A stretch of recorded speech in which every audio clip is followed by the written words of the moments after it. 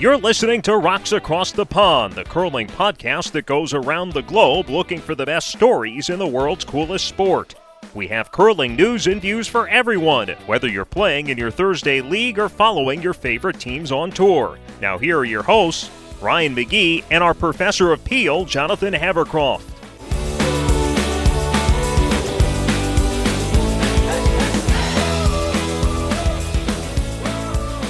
Hey everybody, welcome back to Rocks Across the Pond, coming to you from Richmond, Virginia. My name is Ryan McGee, and joining me in Quebec, Canada still is our Professor of Peel, Jonathan Havercroft. Jonathan, we have a pretty important show today, I believe. Yeah, I think so too. So do you want to just get right into it then? Yeah, absolutely. Our guest is Dr. Paul Luthi. Dr. Luthi is an assistant professor in pathology at the University of Maryland School of Medicine. He's also the associate director of the clinical microbiology lab at the University of Maryland Medical Center.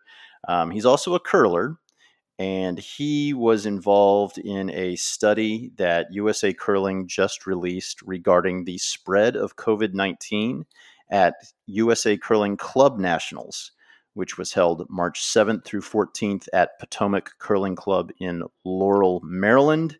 And Dr. Luthi, thank you so much for joining us here today. Yeah, no problem. Happy to come on and talk to you guys. Before we get into this study, which I think it's extremely important, and I think it's vital information for clubs to read, for people putting on events to read. Before we get into all that, let's talk about yourself. What's your history with the sport of curling, and how did you get started curling? Sure. Yeah. So, my wife actually started curling way before I did. When we were in graduate school in Dallas, she started at the Dallas Fort Worth Curling Club. I was a hockey player. I had gotten roped in right in my last year of undergrad to learn to play as an adult with a bunch of friends from Michigan who were all hockey players. And being poor graduate students, I wanted to do curling. But we didn't have enough money to both be able, and she wanted to learn how to play hockey. And we just didn't have enough money to be able to do both. And so she did curling, I did hockey. And then we moved to Maryland when I did my clinical microbiology fellowship, and she joined the DC club. And it was really after the 2018 Olympics. And I know it sounds so cliche, but it was after the 2018 Olympics. I was just kind of hanging out with her. She asked one day, because John Schuster was actually in Washington, D.C. and had his medal and everything. And so they had gotten him to come out to the club and do a meet and greet. And so she's like, hey, you want to go meet a gold medalist? I'm like, sure. And met a bunch of cool people at the club and kind of had decided, I didn't tell her there that, hey, you know what, now I've got a real job, have a little bit more money, can afford to do that. I'm going to start curling. So yeah, started right after the Olympics. So would be my third year starting this fall.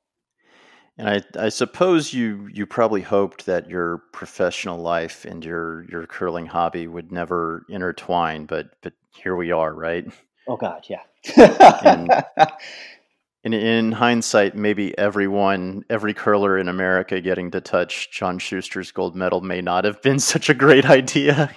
It wasn't. I mean, that was back at the time, yeah. I think that was like in May or something. So there's flu season's done by that point, so it's not a big deal. Yeah, I know I'm going to think twice about anything like that for the rest of my life, probably. But okay, so talk a little bit about your background and kind of what you do for the University of Maryland School of Medicine for the medical center there. Sure. So I have my PhD in microbiology. I got that at UT Southwestern in Dallas.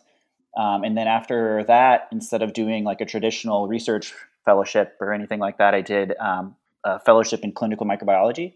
So that was 2 years at the National Institutes of Health, where you're in the clinical lab, you're learning how all the cultures are performed, how to interpret all of these, and then you get a lot of responsibility of learning to communicate these results with the physicians.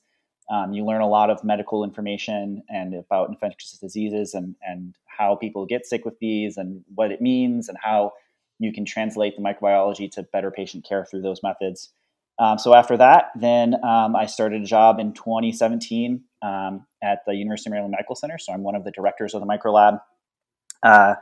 So I do a lot of teaching as part of that, of residents, fellows, med students, And then running the lab is a big part, and that is responsibilities of bringing in new tests, making sure our tests are performing the appropriate way that they should be, communicating results to the doctors, and being really a resource for all the microbiology in the hospital, infectious disease testing that's there.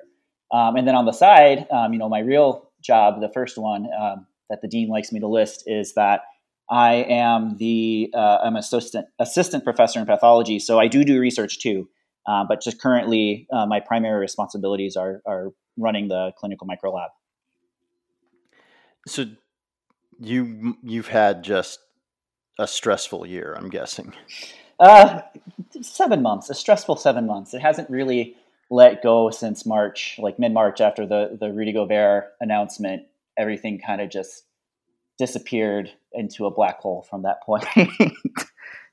So, I mean, take people through kind of what the day for someone who's on the, I guess, or near or on the front lines of this. Just take me through like what someone in your position goes through on a day-to-day basis while we're going through a pandemic like this. Sure. So right now, I can tell you what happened this morning. So, I had a 7:30 a.m. phone call this morning as I had gotten up into the hospital to talk about potential new testing platform for COVID-19 that we're thinking about bringing on to help bolster our supply. And then shortly after that phone call was over, it involved getting a bunch of requests. We have multiple tiers of testing at our hospital as a result of the shortage of supplies for doing testing. And so the way we've designed this is that, and the way the system and our incident command of physicians has designed this is depending upon the patient's indication. So if it's just a 24-hour pre-op type surgery, or they're asymptomatic being admitted to the hospital, they don't need their test result for COVID necessarily as fast as someone who comes in, it's in Baltimore, so it might be somebody who has been shot or stabbed. Hopefully not that, but it's somebody who has a critical surgery. And so we have a very small amount of very rapid 1-hour PCR tests that we can do. And so it's limited to those. And so it is really, sometimes it was meant to be cut and forward, but unfortunately not as always as straightforward as it can be. Someone might come in and they might be asymptomatic, but then do whatever their health circumstances are. They might need to upgrade from a slower test to a much faster test. And so there's a lot of taking those and negotiating that. And so that generally happens in the morning, while also, working through normal laboratory running things, because we still do a lot of all the cultures. Someone has a UTI, we get the urine in the lab and have to diagnose that so that physicians can treat someone for a UTI. And keeping that up and running, we're always looking at bringing in potentially new data, new equipment based off of the current data and literature to show what's best for patient care.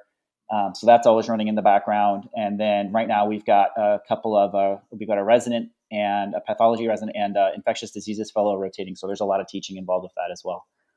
And also, on the side of that, getting emails for a couple of research projects I'm working on at the same time with some collaborators in the school as well.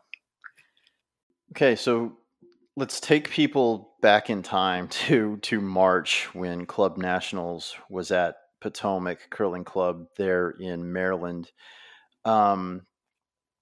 You said you told us before we started recording that you actually volunteered at this event. Is that right? I did, yeah. It was a big event needing lots of volunteers. It's a week-long event, so they needed not only officials but timers, and outside of that, which you have to get some training for. If you guys have ever done your officiating course, I haven't. So I was there to volunteer as a help with the ice making. They had brought in some ice makers from across the country to help with the ice all week, and so I spent a lot of time helping with that. They needed people to wipe the rocks off. They needed people to, just keep the rooms tidy and clean. So yeah, it was a big effort of a lot of volunteers. So this is when things were just starting to warm up here in the States, and you mentioned wiping off the rocks. Were there some COVID-19 protocols in place for this event? Yeah, there were. about a week before the event, or a couple of weeks before, our board had instituted protocols for our normal league play, and we then carried those over. So it was, it was everything that you thought it was that we would do appropriate, because at the time in March, you have to remember, we knew pretty much nothing about this virus. Mm-hmm. So we thought it was just going to be like the flu. And how do you handle the flu? Well, you wipe all the surfaces down as best as you can, and you limit shared surfaces as far as like touching. So we at the event, we were serving, small snacks, like little cups of cheese poofs, but they were in individual served small cups that you wouldn't be able to touch anybody else's cups and that sort of thing. We eliminated, normally at our club, we have a bunch of pitchers of water out on the ice sheet, on the catwalk, and those were taken away so that people couldn't touch those again. They had to bring their own water bottles. While we did not prohibit handshakes or anything like that pre or post game, we strongly suggested that you do a broom tap or an elbow tap or a wink and a nod or something like that. Just because of, again, we thought it was like the flu, and so you don't want to touch hands, you don't want to touch surfaces, stuff like that. And when did everyone start to kind of realize that this disease had kind of made its way through the participants and the volunteers and the people involved in this event? I think it was probably later in the week. Like you said, everything was still heating up. It started at the beginning of the week. Really, the only places that had COVID-19 in the U.S. was Seattle, Los Angeles, New York City. That was kind of it. And so no one thought it was anywhere else. We hadn't had a case yet in Maryland. The public health lab was the only one doing testing at the time. So it didn't seem like it was a huge thing, and they thought it was a very limited spread. But then it was really that Rudy Gobert moment, that Wednesday, when the NBA shut down and then everybody else shut down, when I think everybody started to realize, holy crap, this is everywhere in the United States right now. And it's not just in those certain areas. And so there was probably some inkling that it could have been there. We didn't know for sure. And I'm not going to throw anybody under the bus that was playing, because we never asked anybody to report or say anything like that. And you think you have the sniffles, all you got is flu. So maybe there were people playing at the beginning. We don't know if there were people sick at the beginning or if it was more towards the end. But yeah, clearly based off of what we're here to talk about, people were sick during the event. Yeah, and the argument as to whether or not they should have kept playing really isn't appropriate now. And in fact, you can go and you can find interviews with USA Curling CEO Jeff Plush. I know that he talked with the guys at Extra In podcast, I think specifically about this event during his interview, and just kind of the in the moment information that they had, where they did decide to play the event out to its conclusion. So when now talking about this research project that you were involved with, can you kind of talk about how you got involved with it and what kind of what the purpose was and everything leading up to getting the information together? After the event, and it'd been a couple months after, it was me and a couple of friends from the club who are all scientists, and so we're nerds and we like to know all these type of things. We were like, I wonder how many people actually got sick. We figure there are a lot of players that got sick, and we know anecdotally a bunch of volunteers that got sick, that are friends of ours. And so we're curious just how much spread there really was completely through the event. Excuse me. And the problem is that nobody had put any effort out to do it. And so we're like, you know what? I've got the ability to set up a study through the university. I wonder if the school would, not the school, I'm sorry. I wonder if USA Curling and the club would allow us to do this. And we had heard from some players that they'd be really interested in this as well, because they had anecdotally kind of done an informal survey of themselves and found that their numbers for people that were sick were really, really high. And that was a self-organized thing. We're like, so we've got the background data and we know that the players were really, really, like, a lot of them got sick. So what if we looked at volunteers and looked at, symptoms, and just kind of get some interesting information that could be done through a simple, like survey-based research study that we could apply some simple statistics to show people what happened, and what the precautions that we had at then, which again was just basically cleaning, no masks because we didn't know about that, or just keeping things clean. Is that a big problem? And we anecdotally know that it is, but let's put it into a scientific study and show that it actually is. And so how did you guys collect your data? Sure. So this was put through the Institutional Review Board of University of Maryland School of Medicine. So for those who might not know what that is, it's basically a group of people, including scientists, non-scientists, and non-university members who review any project that might have to do with human subjects research. And they look at it for efficacy, and they look at it to make sure that privacy and rights and all the things that are really, really important for human subjects research are kept intact. And so this study, because it was just going to be through a survey device and it was going to be completely anonymous, that got approved through that. And that was one thing that they really liked about that was those things, and made it easy for them to approve. So it was through a software that is used for a lot of surveys, as well as for human research, that you can collect kind of survey data or health information data if you were to use it for that. But we use it just as for survey data.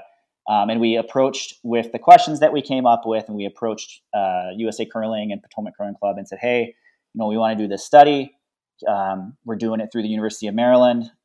They have approved it already as far as human safety research. They say it's at this level, and that it's all good to go, and that as long as we stay with this, it's going to be completely anonymous. Nobody's going to be able to see whose results are whose, and we're not going to collect any names or link them or anything like that, as well as we're not going to collect any private health information. So those are all important aspects to keep in mind. And so USA Curling and Potomac Curling Club were on board with this. They wanted to have some fact-based research behind this and be able to say, this is what happened, and this is the data, and this is stuff that people need to keep in mind. So we're really gracious to them, because they really helped out, and they gave us the email list for all the players and all the volunteers. They, of course, gave the players and volunteers a chance to opt out, which was part of the requirements through the university. But I can tell you, I don't think, as far as I know, a single person opted out of giving me their email address. And so, then the email was loaded into the system, and then it basically put a big blind over everything, and they were sent out a link to fill out this survey information. And all I could see was whether or not people were responding and how many people had responded at all, until we closed it, and then we just had completely anonymized answers. That was great, and then we applied statistics from there. Yeah, and your response rate was pretty incredible. So I just want to commend a few people here. One, yourself, for having the foresight to go ahead and get this approved and make it all official, and then USA Curling and Potomac Curling Club, because it would have been easy to hide this, because it's club nationals. It's not a well-known event. So to be willing to go ahead and approve this and say, it's worth having the scientific data and the end result that we can learn from, I think that's to be commended. And then anyone who responded, because like you said, you have the option to opt out, even knowing that your responses are going to be anonymous. It's real easy to opt out and not trust that. But tell everyone what your response rate was. Yeah. So there were total 187 people, 88 players, 88 volunteers or officials, or in some volunteer capacity, and then 11 people who volunteered their email address even as spectators after we had sent out the email list. And so out of 187, we had 159 people reply, which is an 85% response. So that's incredible. Think of any survey that you get for the phone or anything else, and it's never nearly that high. So it was fantastic to see that high of a level. Yeah. So the numbers, these results were sent to all of the clubs in USA Curling. The person from our club who distributed it out sent it out to all of us with just, well, this is terrifying. And the numbers really do pop out at you. Of the people who responded to your survey, you had 56% that had symptoms of COVID-19. Yeah. And the interesting thing, I think, with that, it's in one of the figures, in figure 1, it was really, if you look at that, majority of people had 2 or more symptoms. Mm-hmm. It wasn't just one symptom. And actually the curve, if you look at the graph like a curve, it's actually centered around more like 4 or 5 symptoms, which is pretty scary. Yeah.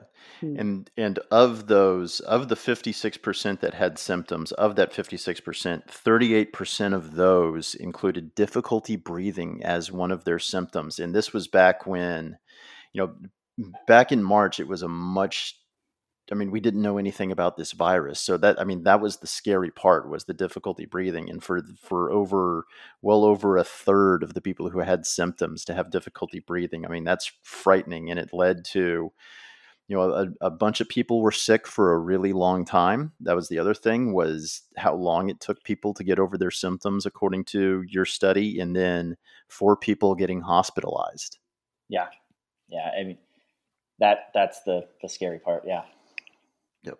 What other numbers do you think we should really pay attention to as we're thinking about opening up curling centers and as we're thinking about hosting curling events down the line?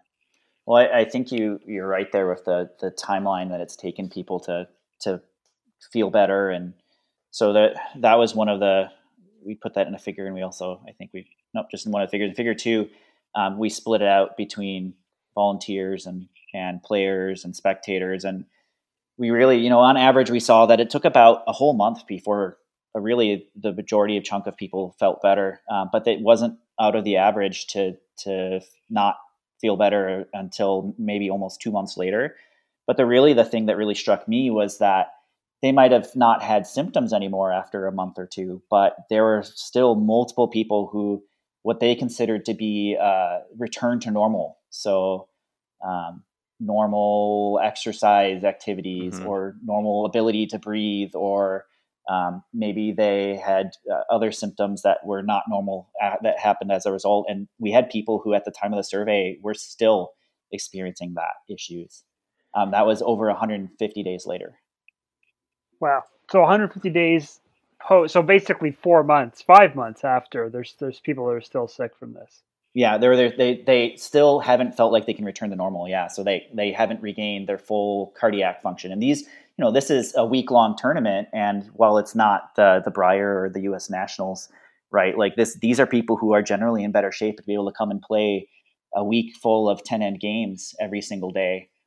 So they're not in the worst shape out of all the curlers that are out there. So for people to not be able to feel like they could jump on the ice and play a bunch of games, or feel like they could we've heard some comments from people that they had trouble, just normal daily activities before they had difficulty getting a full lung function as far as breathing and stuff like that. That is something that is very, surprising, and how much longer it has lasted for people. So one of the things that jumps out from the stats to me is, and to have a scientist on to actually give a scientific answer, we hear a lot in the media about asymptomatic spreaders and people who they may have been exposed to the virus, but they don't show any symptoms. Is there any sense or any kind of definite answers now in the literature about what percentage of people are asymptomatic with COVID? It's difficult to say, simply just because people who are asymptomatic most likely aren't going to go out and get a test, right? Yeah. If you don't have a fever, if you're not having a cough or anything like that, and you're feeling fine, there's no reason for you, and probably in your mind, to think, oh, I need to go get a COVID test. So I think the true number is probably obscured based on that happening and people not getting tests for that. Hmm. I mean, part of why I'm asking is I'm just wondering if basically everyone at this event got COVID. If it's like a 30 or 40% asymptomatic rate, and it's like it sounds like 50 to 60% got some kind of symptomatic of some kind of symptoms of COVID, it almost seems like this event. It's like if you were there, there's a good chance you caught it, right? Like it's already better than 50% chance you caught it, but perhaps just everyone was exposed. Is that potentially, kind of yeah? And we actually, so we asked people, did you get an antibody test later at any time, and what was the antibody test result? Because even if they didn't have symptoms, I guess this would approach it too. Then if you didn't have symptoms, a lot of people may have gotten an antibody because they were there, or because Red Cross in the United States was doing free antibody testing every time you donated blood. So we actually saw that, and we saw that like for the players, 50% of the players were positive for antibodies, and that makes sense because we saw as far as positive tests, 38% of the players were considered presumptive positives because they weren't tested, but they had signs and symptoms. And then 34% of the players were positive by a viral test. So we know that was likely. But then with the volunteers, it's interesting. We have, for the antibodies, most people, 50% weren't tested, but only 18% of those who were tested were positive, whereas the 8% were negative. So while we don't have the full numbers, it could be that. But I can tell you just based off my own personal experience, since I volunteered there on Sunday, the first Sunday of the event. And I was there from 8 in the morning until 8 p.m. at night, and I did not get COVID. Okay, so you never got COVID. Okay, I never did, yeah. And my antibodies were negative and all of that. I know people very close to me who got COVID, but they happened to be there later in the week and volunteered from basically Wednesday through the end of the event. Wow. So, there's a couple of things that jump out. So Ryan and I have actually both played at the Potomac Curling Club, so I know the facility not super well, but I know it well. So one thing is the warm room there, I'd say, is not that large, right? If memory serves. Yeah, it's not the Taj Mahal of warm rooms, but. And so it's fairly crowded on the inside, and then obviously it's a nice room. It's just close quarters. Yeah, close quarters, right? And then also the sheets, 4 sheets. It's a 4-sheet club, but if all 4 sheets are in play, in my mind, you've got a big event going on. I imagine it's actually really crowded, right? Yeah, space in a bonspiel over a weekend can sometimes be something that is at a premium. Yeah, and so I'm wondering again. It's kind of like getting a scientist on and kind of especially someone who's kind of studied the curling aspect of it.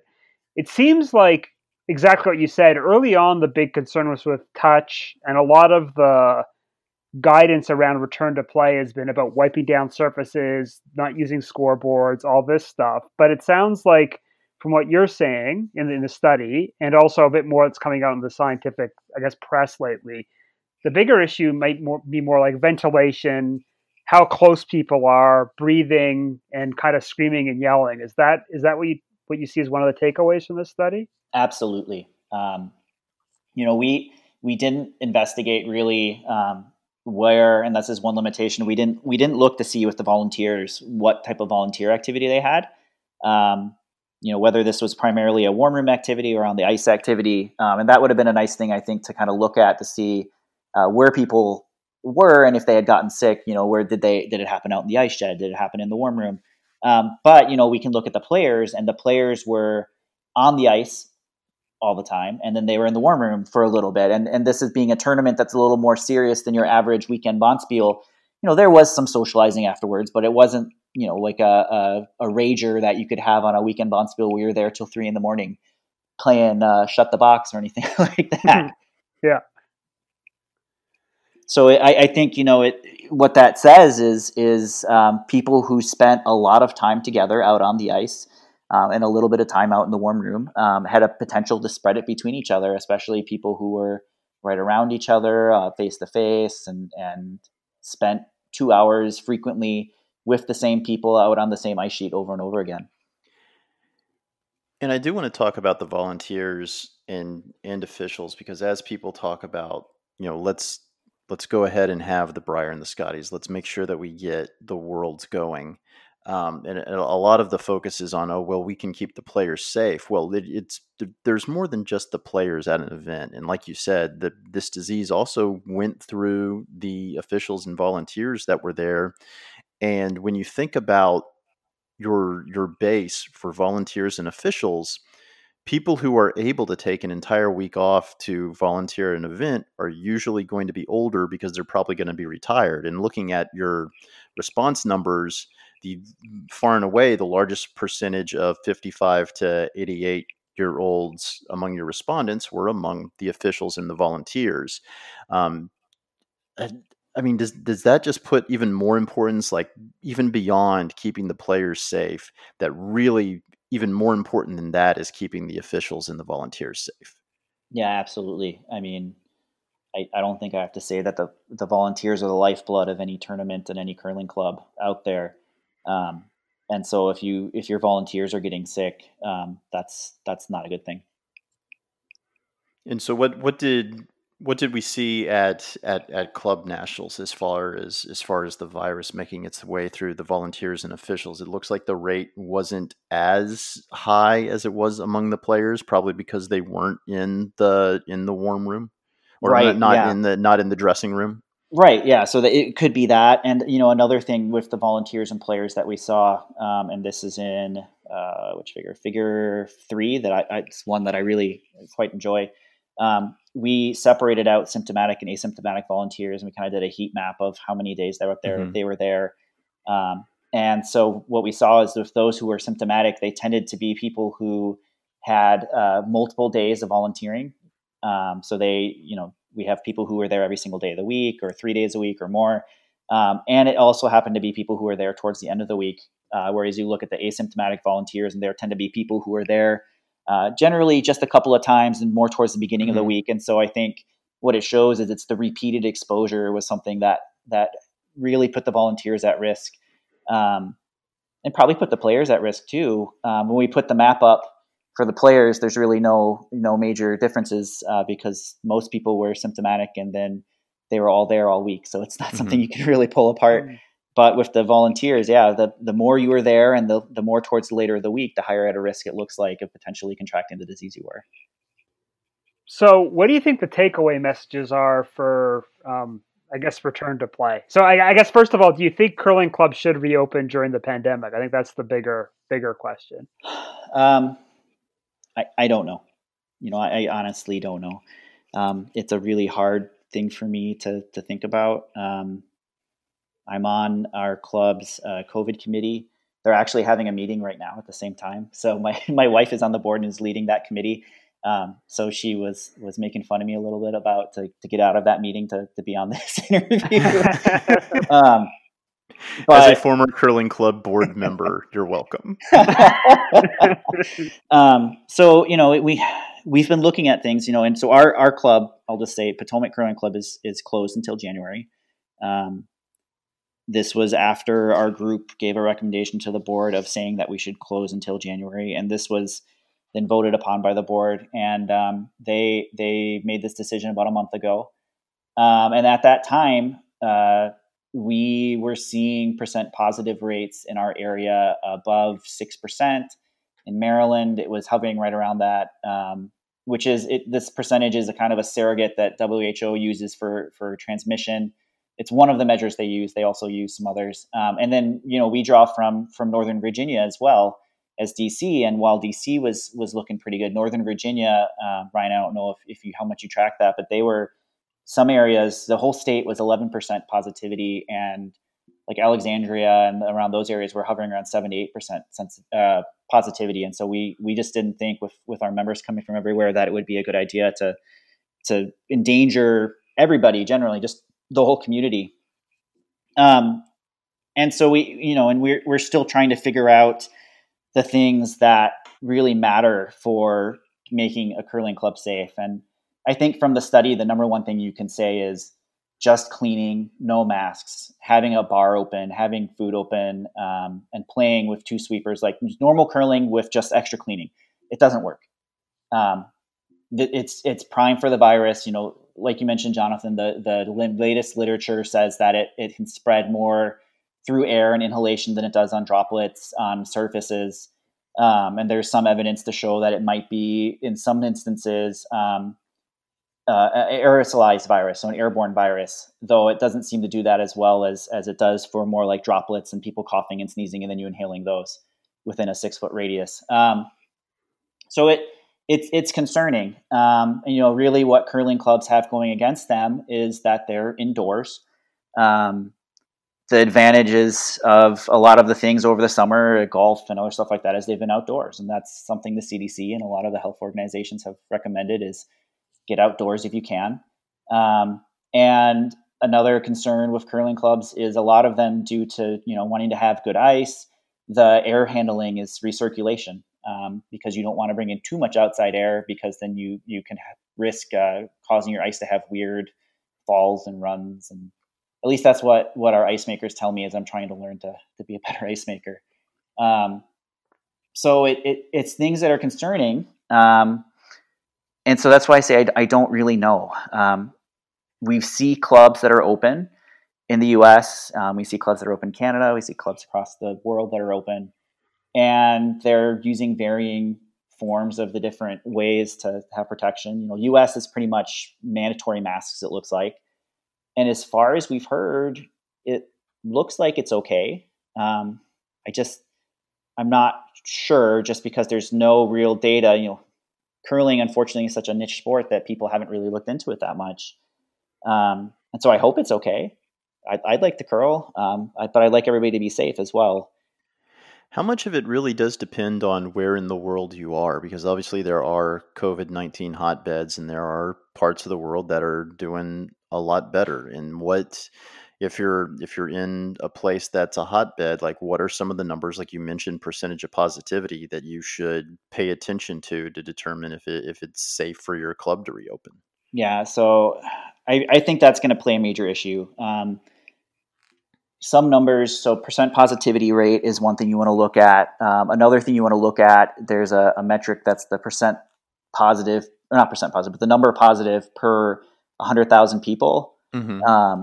And that seems to be the new metric that's being used more often as more testing is coming online. I mean, I said at the beginning that we have a shortage of tests. We still do, but more and more are coming available. More people are getting tested.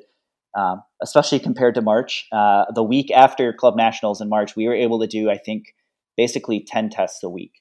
So that was the total. Wow. And we're putting out probably around 1,000 a day right now out of the hospital. So numbers have much increased, but then as just basic percentage in maths, anytime you increase your denominator, your percentage can go down. You want to look kind of like at a local area of the percent positive, the number positive per 100,000. So those are things that they consider to be, that WHO really considers to be indicators of areas that have reduced transmission. So what's the threshold? Because I think in the UK they tend to report a number per 100,000. So I know in Southampton it got down to 6 per 100,000 in the summer, but now it's back up into the 60 or 70 per 100,000. Yeah, I think it's something like, for that one, I think, because we haven't really used that one as much, so I'm not as familiar. I think it's something around 10 or 20, I believe, is the number you want to be at. I think it was New York City and New York, when they were putting the bans on certain states, it was 10. You had to be under 10 per 100,000. Wow. So that seems, I believe that's the number you want to use. If you're looking at percent positivity testing, it was 5% was the threshold to be used. But now that in testing has increased, that numbers can go down, but it's also a thing showing that there's less positive people as well. So it's kind of, you have to look at all the numbers and take them all in together and kind of look at them not as a single anymore, but all of them as composite. So let's assume that a rink does reopen. And I kind of vassal back and forth. Ryan's been COVID pessimist from the beginning, and perhaps he's always been right. But I will say that everything I've signed up for this year has so far been canceled. So I'm kind of now at the point that it just will be decided. But let's say a rink does decide to reopen, and it's one of our listeners wants to go curling. What's your recommendations if they want to do it but still want to be safe? So mask 100%. To me, mask is not a political issue. I hope it's not for anybody else who's listening. Masks have been shown, there's so much literature now to show that they are effective at reducing not only the spread to others, that was the primary reason for putting them out, but there's also now data to show that they have an effect on protecting you from others. So masks would be the main thing. If your league or your club doesn't have a mask, I would not show up. If it doesn't have a requirement. So that would be my number one recommendation. Another thing you might want to have is, and I've seen a lot of clubs implement this, is some sort of form of contact tracing or attendance, so that if somebody were to find out like a week later that, I attended Tuesday night league and a couple days later I tested positive, then they have a way to contact back to the club and let everybody know on that Tuesday night league that somebody was there that was positive. So I guess this is going to depend on the region, right? Because in Canada, there's contact tracing app, and the UK there is. I know. Did you follow the story out of the Bonspiel in Kitchener-Waterloo 2 weekends ago, where the event was canceled in the playoffs? Oh yeah, I followed that. So any curling I can watch right now. That's all we're trying to watch. So I guess one of the things they did is required everyone to have the contact tracing app on, right? So. Mm-hmm. So would that be a good protocol then for clubs to put in if there's a contact tracing app in the area, or? Yeah, I think that would be great to have either the app or, I know a lot of clubs have put in some good measures. They're trying to figure that out. That's one thing we're trying to figure out is if we decide to open January, how can we do something like that? So yeah, I definitely 100% agree on the contact tracing.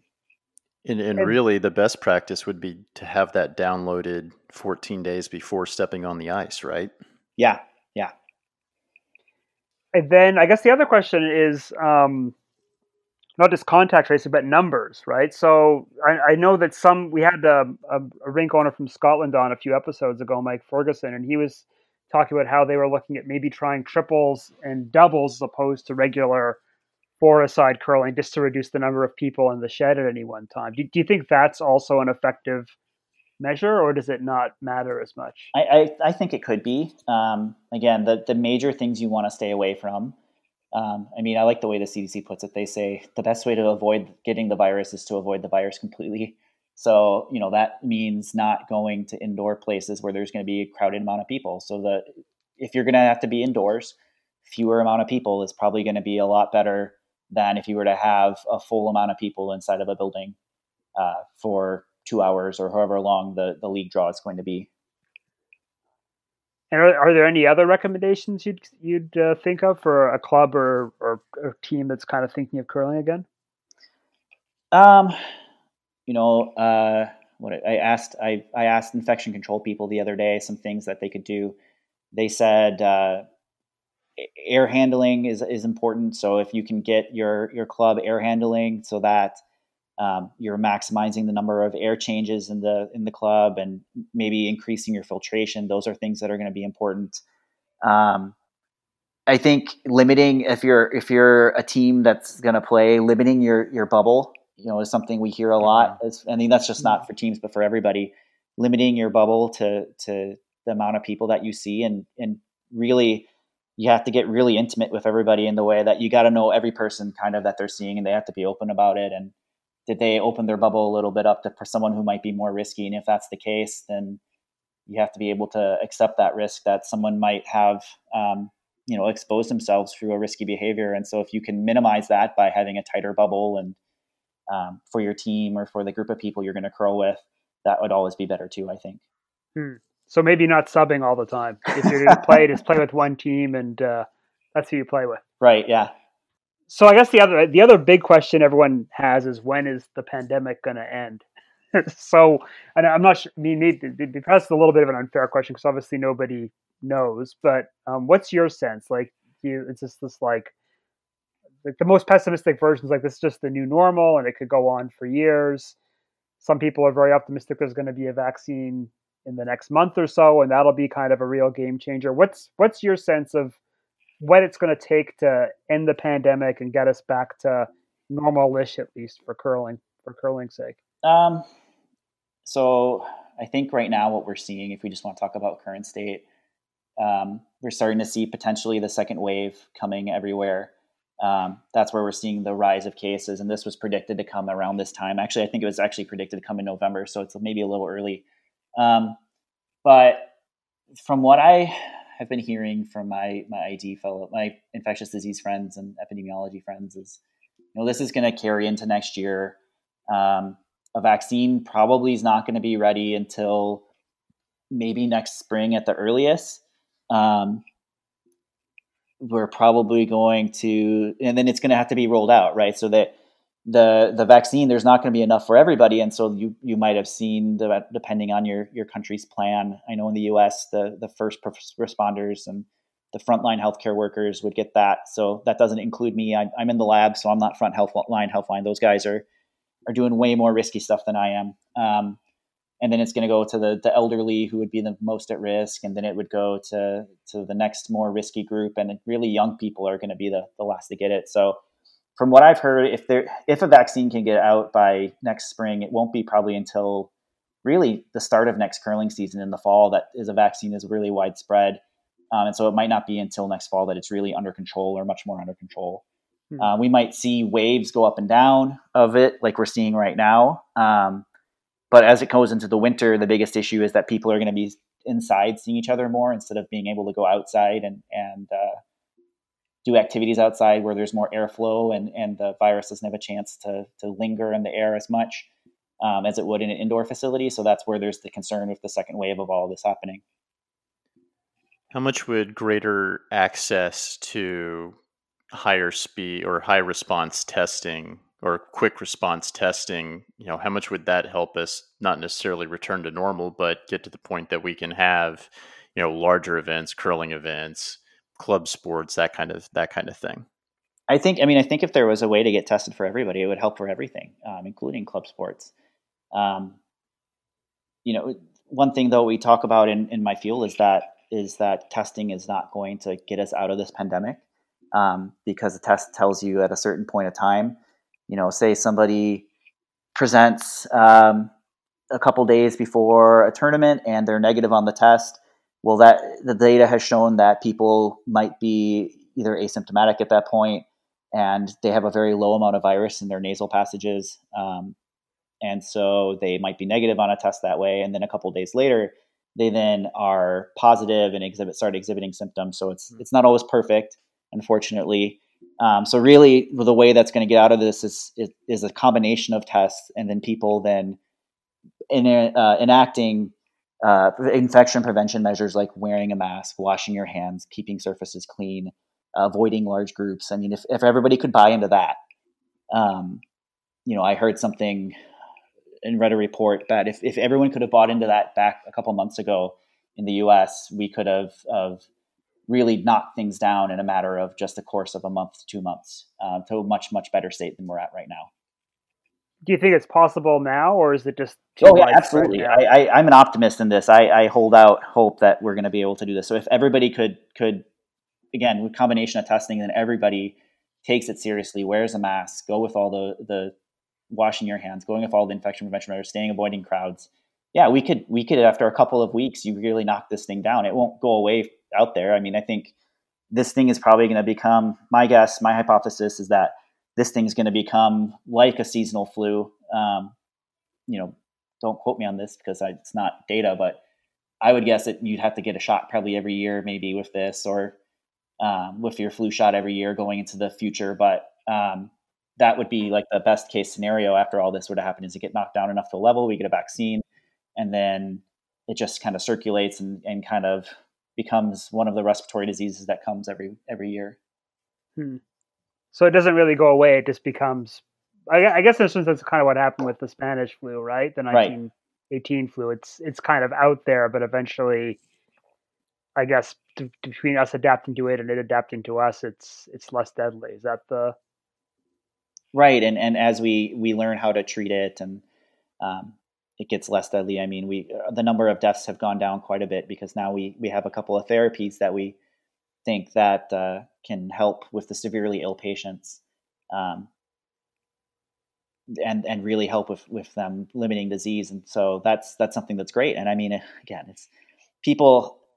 One of the things, even though it's felt like 5 years or whatever, it's only been 7 months, and this is amazing. I mean, absolutely amazing. We've never seen anything like this before, as far as the speed of how we're learning all these things in healthcare and learning these treatments and diagnostics, and I mean, even the vaccine trials. So it really is a marvel of modern medicine right now. Yeah, I think even like some treatments, right? Like the Regeneron treatment. That's like, I guess we're 7 months from diagnosis to having whatever it was the president took, right? That's apparently I mean, again, I would say what scientists report's actually supposed to be one of the more promising treatments, although it hasn't been through all the testing. Yeah, it hasn't been through, but it's I think that that looks very promising. I mean, knowing that dexamethasone, so the steroid treatment, can really help patients who are very, very ill. That's a big, huge game changer. I mean, it's something that nobody thought about in the beginning, and now we have that, and so that's going to change a lot of things going forward, I think. Well, at least those are the positive signs to take away, right? So, yeah. So, I mean, I guess that the takeaway is this season's, if it happens, it's not going to be a normal season, but I think everyone knew that already. And it sounds like the realistic timeline for ending the pandemic and getting sort of back to normal is probably still another year away. But it also sounds like there's a lot of positive developments on the horizon too. Yeah, I think so. Yeah. And who knows, maybe, again, it's only been 7 months. Who knows what we're going to see in January, right? Like, I hope people stay optimistic. Who knows what brand new things might come up at the beginning of the year that could change the whole course of this. I mean, it's just amazing. So, I mean, what else could it be? Like, I guess, because for us that aren't scientists, we're just going off the news, and it's basically, when's the vaccine going to come is kind of the constant drumbeat, and a little bit about therapies. But are you aware of other things that are potential game changers in terms of ending the pandemic or kind of minimizing its deadliness? Well, I think the vaccine's probably the biggest one, to be honest. And while I know that they're going to do the best they can in this, and I don't want them to rush at all, it's just amazing that they were able to develop a vaccine in 3 months' time to get that going and get the trial started in May. So it could be very possible that we have enough short-term data, at least, to show that the vaccine is very effective. You still want a lot of the long-term data because you want to make sure it lasts, and you want to know how long it lasts and if there's any long-lasting side effects. But that could be one thing. There's constantly folks working on new methods of detection. So as new test methods come out, are these things that can be implemented so that we can have cheap rapid tests? So, that could be something that changes something as well. If you get a very cheap and sensitive rapid test, could it be something that businesses could purchase a whole bunch of these, and as you walk in the door, you get a test done, and 15 minutes later, whether or not you're positive or not. And that could be something, maybe a curling club could have a rapid testing procedure. I'm not saying that this is coming, but these are all things that could happen in that amount of time, sometime next year in the early spring or late winter. Maybe these are developments that could happen. And then treatments. Yeah, there's constant research going on right now. I know there's a professor at my university who works on coronaviruses. And so as soon as the pandemic struck, he was doing studies looking for novel treatments and potential drugs that we're already using for other diseases and treatments right now that can be repurposed and used for treating COVID-19, so that it wouldn't take as long to go and reformulate the drugs and to have to find a whole brand new way to test this in people. We already know the side effects in people, that sort of thing.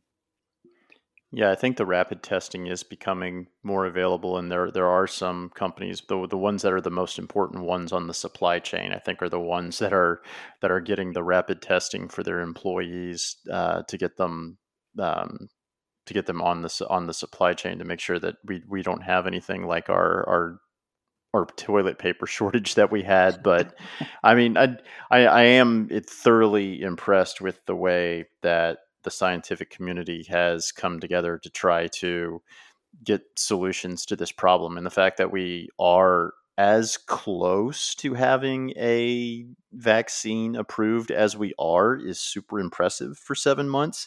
It's just the reason I was always pessimistic about this season is it's just the concept of time. Like, even if they get their vaccine approved tomorrow, it's going to be 6 months before it's readily available. It's going to be 9 months before someone like me is able to go into a CVS and get a vaccine. So it's just having that concept of time that has led me to believe that this season, let's not get our hopes up about it. I hope it doesn't stay that way, but that might just be the way that it is for this year, unfortunately. See, Jonathan, you got us all positive, and then I drug us right back down.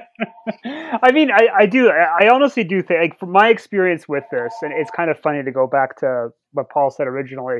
My experience was very similar. The last thing I did before lockdown was play in the England mixed nationals, and it was the exact same thing. It was kind of, there's this whole like dread this weekend was that weekend was, should we even be playing? What's the proper safety protocols? To be frank, the only thing being done was I can't remember the name of the chemical. It's like D9 or something. They'd go in and they'd spray down the stone handles with that, and that was kind of seen as the preventative measure.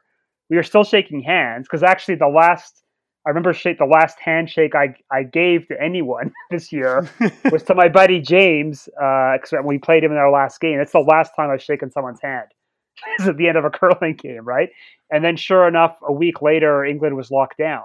Kind of a very similar experience. And I kind of think back and wonder, if we just dodged a bullet, that we're just lucky that nobody at that tournament happened to be spreading COVID that saved us from kind of having a similar fate as the club nationals. Because honestly, we weren't doing anything different. We weren't even separating food from cups. Let's put it that way. You guys were probably doing more